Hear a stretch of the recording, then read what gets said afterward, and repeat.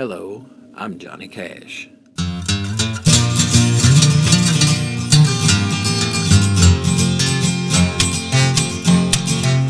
Hi there, and welcome back to another episode of Bess and Erica's Rock and Roll Music Hour. I'm Erica, and Bessie is always with us in spirit.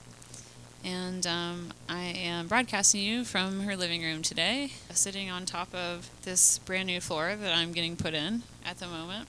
So we're a little bit under construction, but I'm happy to be back and be doing another episode. And tonight we have a special guest that I came across recently. I got an email on my professional email from a company that I've done work with guest-wise before called Grandstand. And they have a lot of different artists. They got me to live review Perfume Genius back when we did that episode. And they have a lot of different amazing artists on their label, but they also have contact with a lot of different cool people in the business. And this week they sent me an email about a man and festival coordinator named Dave Cantrell. And he's also a DJ in Portland, Oregon. He is basically a very long time post-punk dark wave music enthusiast. He took a moment with me tonight to have a really cool phone interview talking about DJing and mainly talking about being such an avid music lover of that specific genre for so long and seeing post-punk develop from 77 up until today. So it was really cool to sit down with somebody that's so knowledgeable about the genre that they love, and especially of that genre of music, because I don't get to talk about that genre very much on this podcast because, I'm a rock and roller and usually play rock and roll or country, but I do love post-punk like The Cure and Joy Division and Gang of Four, so it was really cool to sit down with somebody that knows so much about that genre. And also, he just started putting together these compilation albums that he's going to be doing every year. The compilation album is called Songs from Under the Floorboard, Volume 1. And it's basically a cool compilation album of fascinating niche, if you can say that, post-punk dark wave bands that he's put together. And it's very cool, and I'm excited for it to come out. And it comes out April 6th. And I'll speak about those links later on. But so I talked to him about that, and he also promoted his post-punk dark wave music festival that he has right there in Portland, Oregon. That was really cool. And if you want to go to that festival, if you're in the Oregon area, you can stick around for the end of the show, and I'll let you know those links how to find tickets for that. It is April 5th through the 7th. So stick around. But before we get to that great interview, I'd like to just talk a little bit about this month and everything that's been going on. I've still been working on my album with my friend James. We're almost done, which is such a relief. And this week we're finishing up mixing. So I'm really hoping that this album is going to be out towards the end of the summer, or maybe the middle. It all just kind of depends on everything. You know how that goes. So, but it's going to be called Top Bitch, which is the title track. And if you see me live or see me play and stuff, you've seen me play that song. So I'm really excited about it, and I just can't wait till we're done. But please stay posted for that. Keep up with me on all my sites. And also, the other night, I had the pleasure to go out and see my friends, Fuel Injected Legends, which, as I've mentioned before, they're such a great band, and they're awesome. And they invited me out to see them, and it was a birthday bash for the bassist of the band, Pat's wife, and her friend. And I had such a blast, and they even let me sing Happy Birthday, Mr. President, but replaced Mr. President with the names of his wife and the other girl that were having a birthday. So if you love that iconic version of Happy Birthday by Marilyn Monroe, you would have loved it. So that was so fun. It was fun to be Marilyn for a moment. Don't we all want to be that? So that was so fun, and I had a blast, and as always. So thanks so much for letting me sing that. I'm really excited that I was able to get such a neat, interesting guest for tonight, and somebody that's just so knowledgeable about what they do. So that was really cool to sit down with somebody and talk about the years of music that they've experienced and have experienced so much music in their life. That's really awesome. So without further ado, here is my interview with DJ and festival coordinator Dave Cantrell. My name's Erica. Did you know that we had a phone interview today? Oh, you're right. It's 4 o'clock. Yeah. Well, It's past 4 o'clock even. Yeah, I'm late. Oh, I'm glad you're late, because, I mean, I've had it all written down. I had it in my Google Calendar, which I've only recently started using like 6 months ago, and still, I'm DJing somewhere tonight, so I was doing house stuff, and I was starting to get pull records and all this stuff, so, hi. Hey, I'm sorry that I called you late, but I guess it worked out. No, it was a genius move. Well, good. Yeah, I was having some technical difficulties over here, but I got everything worked out, and I was just calling to ask you just a couple quick questions for my podcast. Sure, they don't even have to be quick, but you go ahead. Oh, okay, cool. All right, so your PR person, Chris, sent me just a little bit of a background about you and stuff, and I was reading through that, but for the people listening, it'd be cool if you kind of explained your DJing background and living in San Francisco and London and kind of just how you got into that, I guess, really. That is that's probably going to involve a very involved answer. The DJ thing is actually fairly recent in terms of being on the radio and certainly DJing out. I only started doing that, but you're not asking about that anyway. 6 years ago, 2012, I was 56 at the time, and I happened to run into a guy at a club, started chattering. He was slightly younger than I, but not by too much, and after a little while, I said, you should have a radio on KZME, which is not where I'm at now, but that was the station at the time. And it was nonprofit as well, and I said, yeah, okay, sure. And proceeded to follow that opportunity, and went out to the station, talked to somebody, thinking I was going to have to like sort of pitch them a couple ideas for shows and like that, and the first one definitely was going to be a post-punk show, because I felt that Portland could use one that was dedicated to that. I didn't know of any others that were to the extent that I had in mind, and I barely got into my pitch, and she said, sure, whatever you want to do. They were kind of hungry for DJs at the time, obviously.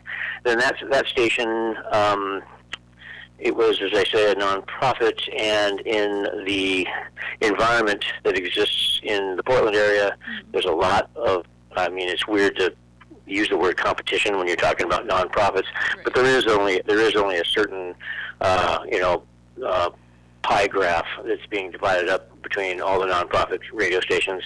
And KZME, the Metro East was the name of the parent company, and they felt it wasn't really developing and gaining any traction, so they decided to sell their assets, or not sell their assets, give away their assets to the most deserving recipient, and a bunch of us DJs, or a handful actually, said, well, since we're the ones being affected by this, could we be the committee that decides? And they said, sure.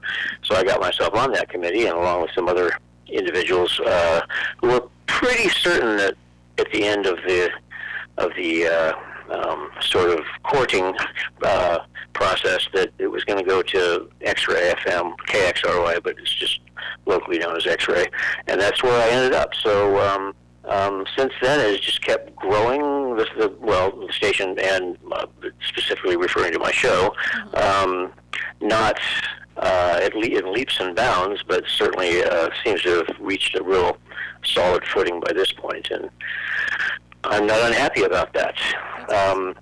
The other thing I'll say about it is that I went into it believing that it was going to be pretty much just me covering the years through which I lived back then. One of the few demonstrative, whatever, advantages to aging is that I sort of was right there in the thick of things when punk became post-punk, and Joy Division and Gang of Four and all that stuff was happening. And I happened to be, born at the right time in the right area. I was born in the East Bay, and by the time all this was happening, I was living in Berkeley and then San Francisco. So I thought the show was just going to be about that, and certainly it could have sustained itself, perhaps not with quite the avid following it supposedly, I'm told that it has now. But the original station had a a motto, which was "Music Where You Live," and they sort of gave me an exemption to that. But I thought, well, let me find out what's going on, or sort of. So I Googled current day post-punk or something like that, and a guy who's now a very good friend of mine that lives down in Houston, Dallas, one of the two, Houston maybe. But anyway, he wrote an article for a magazine called Souciant Online Magazine. There was something like the 13 post-punk bands you should know about now, and 5 of them were from Portland, and I'd never heard of them. Yeah, and oh wow, was exactly my response, because I generally considered myself to be somewhat plugged into the underground. Yeah, I mean, but the fact is the alternative papers on which I relied, were woefully they were woefully unrepresenting that segment, and there was an establishment called Blackwater Records mentioned in that article, and I called there and talked to a guy named Keith, who's the drummer in a band called The Estranged, which has quite a following, as it turned out. And from there everything blossomed, because I've in other interviews and just in general thinking about this, it strangely kind of reminds me of, I'm just going to warn you, this is going to sound odd, that it reminds me of San Francisco Bay, right? It got missed all those times, and there's like this tiny little opening, and then boom, there's this enormous thing behind it, and that's what that moment was for me. It just opened up this completely unknown, but just enormous and vitally thriving scene around the world that is since then. That was probably 2013. Has just continued to grow, and in the process just continue to amaze me, and it's very thrilling. Really, it's exciting. So my show has become almost 100% new bands. I'm playing bands from all over Europe, the Soviet Union, which has an enormous scene dotted all over the place. Pretty much every continent except for Africa has been represented in one way or the other. That's so cool. So that's kind of like I told you it was involved, and we didn't even talk about San Francisco. Yeah. So you said DJing is a newer thing for you? Yeah. Okay, so I've long entertained it, but yeah. there's a local station called KBOO that I wasn't really attracted to being part of their culture. Noah Spurgeon's cast just didn't seem like a good fit. And then this opportunity, one thing led to another, so it feels a little bit more, yeah. Wow, that's a long journey. It is kind of, yeah. And with a huge gap in between. I never stopped being keenly curious about music and staying up on what's coming out, and I have a monthly habit to a certain British magazine called Uncut that I scour every month, and the only sort of downside, if you can call it that, to the show and the festival and like that is that the opportunity for me to explore other music that I used to just normally would have bought the most recent St. Vincent or National album pretty much as soon as they came out, because I'm a fan, right? But it's just there's not space, time, energy now. Really, I don't have that luxury sort of anymore, and I'm okay with that. Wow, so all the bands that you're playing now are new bands. You're not playing any like oldies or like. I'll occasionally. A couple of weeks ago, I had planned on ending the show with Fad Gadget, but I forget why. Something interrupted that, because they're actually a band I'm kind of catching up to, oddly enough. I certainly knew of them and had some of their stuff, but I never really was kind of in the know about them. But it, like I say, something supplanted it at the sort of last minute. And if I do play something from, I used to sort of reserve a block of 15 minutes for the older stuff, but that was obviously a transition period. Yeah. Okay. Yeah, the main reason being all that is that I have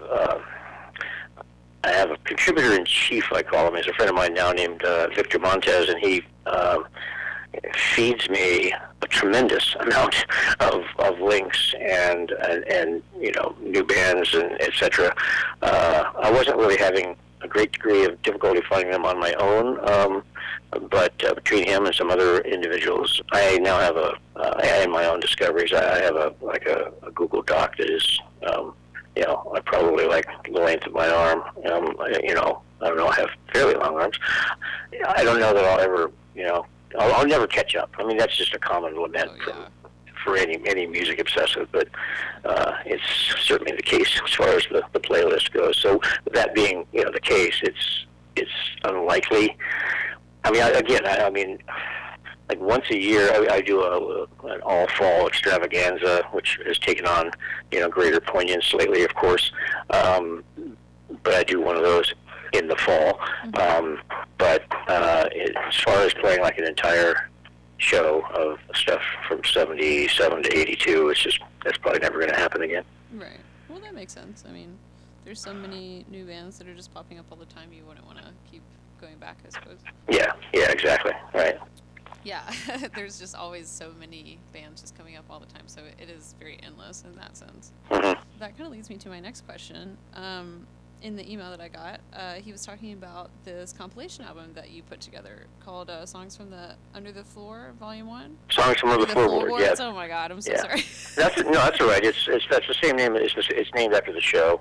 I can't read my own handwriting. That's not uncommon, I think. Name of the show and thereby the compilation. There's by far my favorite band ever, which also happens to come from that era, no surprise, is named Magazine. Mm-hmm. And on their third album, The Correct Use of Soap, there was a song called Song from Under the Floorboards. So I just took the S off of floorboards and tacked it onto songs, and that's where that came from.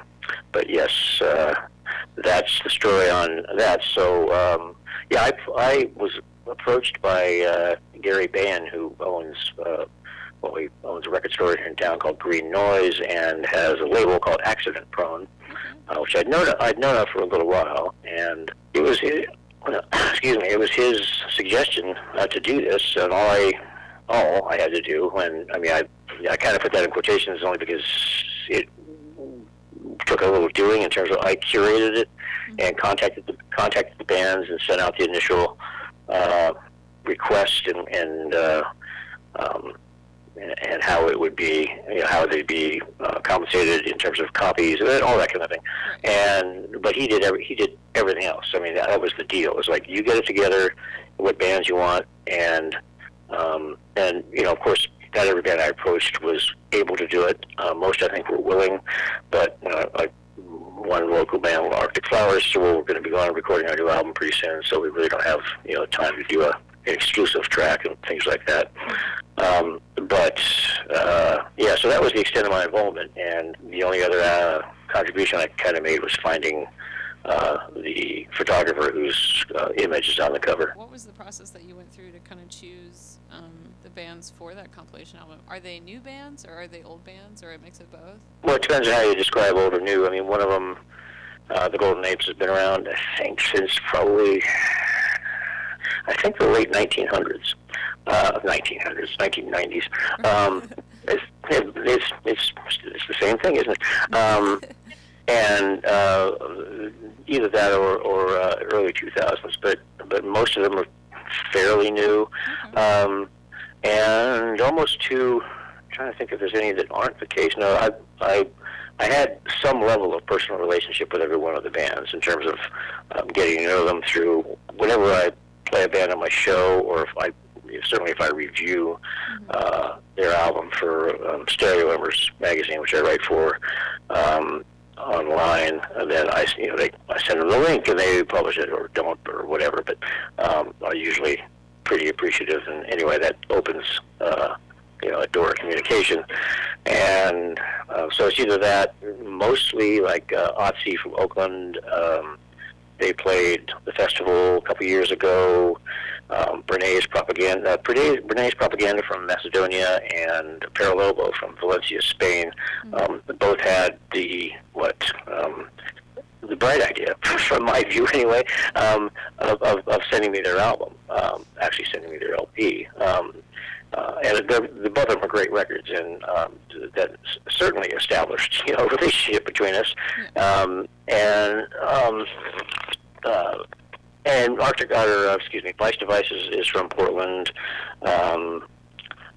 Shadow Age played the festival. Forever Grey played the festival.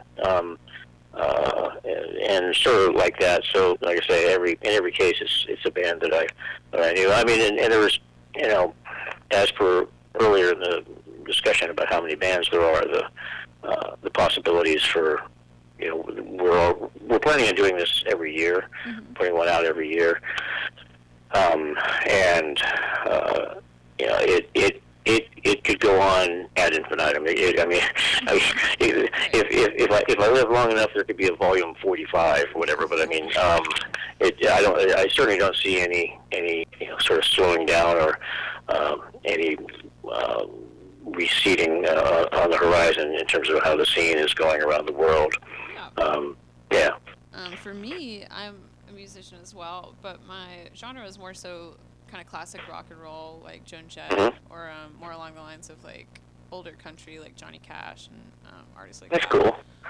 Yeah, but for me, just personally around here in Nashville, like I know that there is somewhat of a sort of like goth new wave scene, but it seems really small. So what's it like in Oregon, and what do you like? Where do you think has the biggest scene for that type of genre? Well, when I first sort of got involved with it, I was surprised to find out what a sort of a hotbed it was here, and that's kind of only continued. I would say at the moment. I'd say that Nashville is not one of them. I don't think so.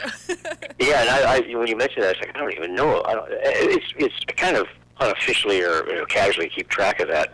In other words, I don't have a written list anywhere of every locale that every band I've played or become aware of is from. But I mean, a couple of weeks ago, I played a band from Norman, Oklahoma, and I'm sure that's the first time I played a band from Norman, Oklahoma. But of late, Oakland has just really blown up. L.A. is just as strong as you might think it would be, or maybe not. I don't know. It depends on whether you think that sort of dark music would exist in such a sunny place. But yeah, most sunny places almost always have their dark side. And Chicago is another pretty strong scene. It's kind of scattered all over the place. The festival, which is it's almost scary to say this is in a week and a half. There's a band from Miami. There's one that's split between New York and New Orleans. It is pretty diverse across the country. Yeah, I just know that Nashville's like not a place of it. Yeah, that's right. Now there's Memphis, so so it hasn't quite reached that point. And it seems like mostly that's why it's kind of surprising that there's been a band or two from Gainesville and like I mentioned, the Miami one before. But I don't know of it takes becoming aware of a band or a band sort of gaining notice from a certain place, and as a pretty clear example of that is the band Sculpture Club, which is on the album, and they're from Salt Lake City.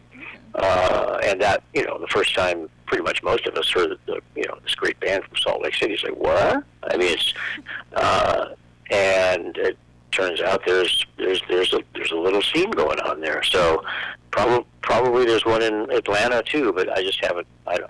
Unless I'm forgetting something, which is always possible. I haven't heard it yet. So it seems like the South is being slow to rise again, except unless you consider Athens, of course. But that's always kind of an outpost. Yeah. Yeah. Well, that's interesting. It's very much just country music and kind of alternative rock in this area, I would say. Right. Well, that kind of brings me to my next question about the festival that you put together. So tell me more about that, and because the only festival I've personally been to is Bonnaroo. So kind of. Oh, right. Well, of course, yeah. Yeah. So kind of right.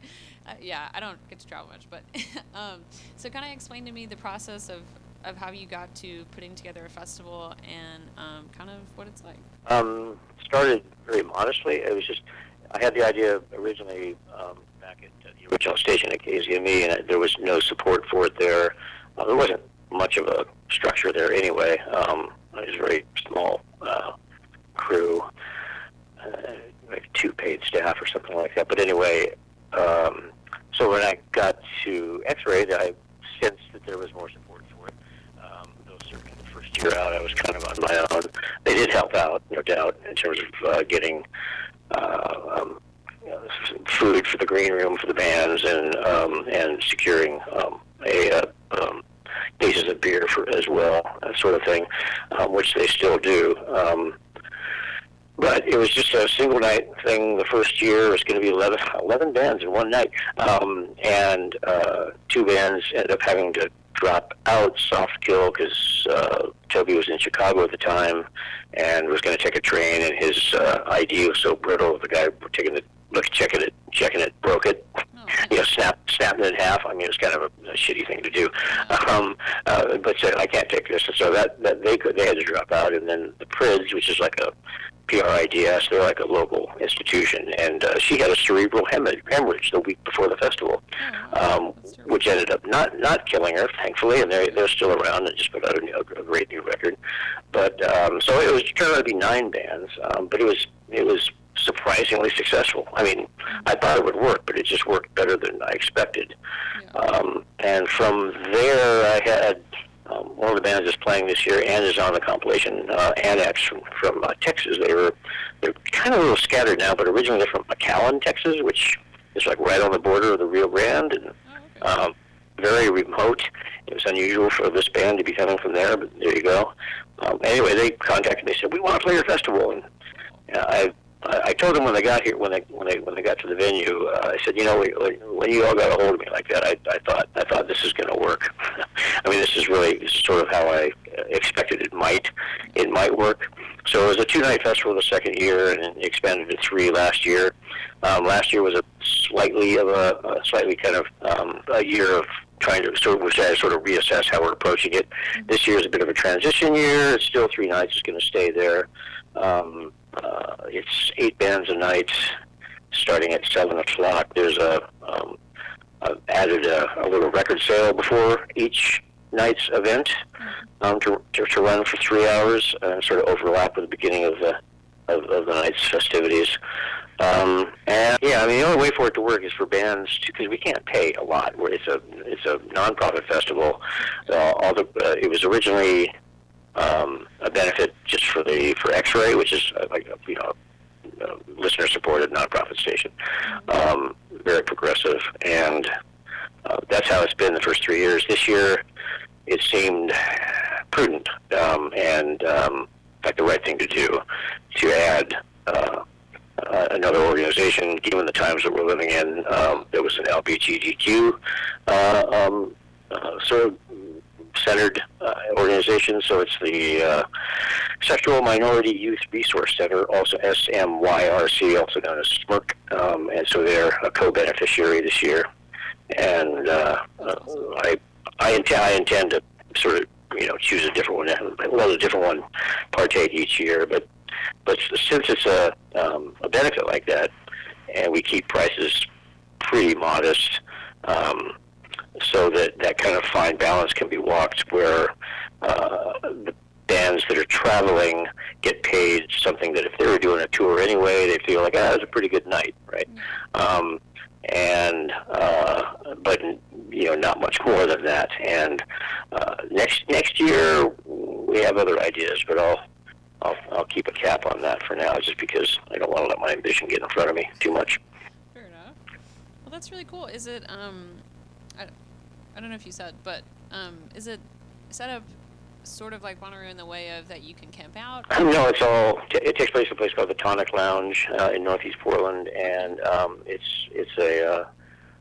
fortunately it's a venue that has just about the best sound in Portland, or at least one of the top 3, I'd say, on the club level. I'm not talking about large venues, but yeah, so it's people can buy a 3-night bracelet, all event bracelet or wristband, or they can, just buy individual tickets. And yeah, it's. I mean, people, I suppose, could camp out in the parking lot, but they'd probably get in trouble.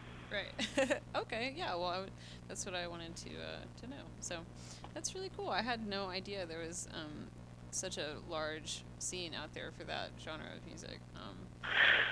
It could be larger. I'd be happy if it was larger, but there's since I don't think it's because I started this. It's just that happens to be that there's a couple of festivals in Oakland, one of which is almost, I think it's exclusively all women bands, but women-fronted bands and like that. It takes place down in Oakland, and there's another one out in the dark. No, that sounds too much like mine. Something in the dark. I can't remember. I should know, but I don't. And that takes place towards the end of this month. And there's a very big one down in San Antonio. Wow. Called like Dia de la Muerte. That's Day of the Dead. So it's not exactly that, but something along those lines. So it's kind of, and that's been going on for quite a while. But if I had my preference, this would be like a week-long festival at venues all over the city. But there's enough bands to do that, but there's not enough. There is interest, but it's not like on the level of Coachella or something. Sure, but that's still really awesome. It's really cool that you're doing that. So one of my other questions that I had, since you have experienced and played so many different bands over the years, I wanted to, since my show is based around music, to ask you what your favorite few bands are from the time when post-punk and darkwave started, and your favorite bands that are modern. Boy, well, the first part of the question isn't too difficult because I already mentioned one of them, which would be Magazine, and anything off their first 3 records should certainly floor anybody that hasn't heard them. And the other one would just almost be. I mean, I could say The Cure, I could say Gang of Four, I could say Joy Division, all of which are, I could say Buzzcocks, but I want to say Crispy Ambulance. That's what I'm going to say. They had an album called The Plateau Phase, which is just impeccable, and it's just like what I feel like saying right now. As far as current bands go, that's almost unfair. I mean, there's too many of them, and I feel like I'd be like, slighting somebody if I, yeah. But I will say I'm hoping that this band from Russia, Supernova 1006, or 1006, I just reviewed an album there, so I had a reason to look up why they're named that, and apparently in 1006 there was a solar event, a supernova, that was even, by some reports, even visible during the day, that lasted for like a week. So I had no idea. But yeah, but they're a great band. And like I say, there's far too many, just far too many. Yeah. It's a broad question, but I mean, I always want to kind of leave people with something to look up and something to listen to, and definitely for something to me to look up as well, because like I was saying, obviously I love the classics that I know, like The Cure and Joy Division and Gang of Four, but right. I'm totally not familiar with most of the bands that we've talked about that are on your compilation album, so I'm really excited to listen to it and check it out. And following up with that, that's probably going to be my closing question for you is tell everyone where they can find the record, and I also want you to tell people where they can find your radio show if it's syndicated online. Okay, it's not syndicated. That's in the future. Okay. Well, I meant I'm totally joking. The show is called Songs from Under the Floorboard. It is on X-Ray FM, and people can go to exactly that website, xray.fm, and click on the shows link and scroll to or just find the Wednesday page, and it's on from 9 to 10 on Wednesday nights. Awesome. And it's archived there. It sort of looks, they kind of make it look like you can only hear the past 2 weeks, but you can go all the way back, depending on the system. Sometimes it's kind of a little touchy.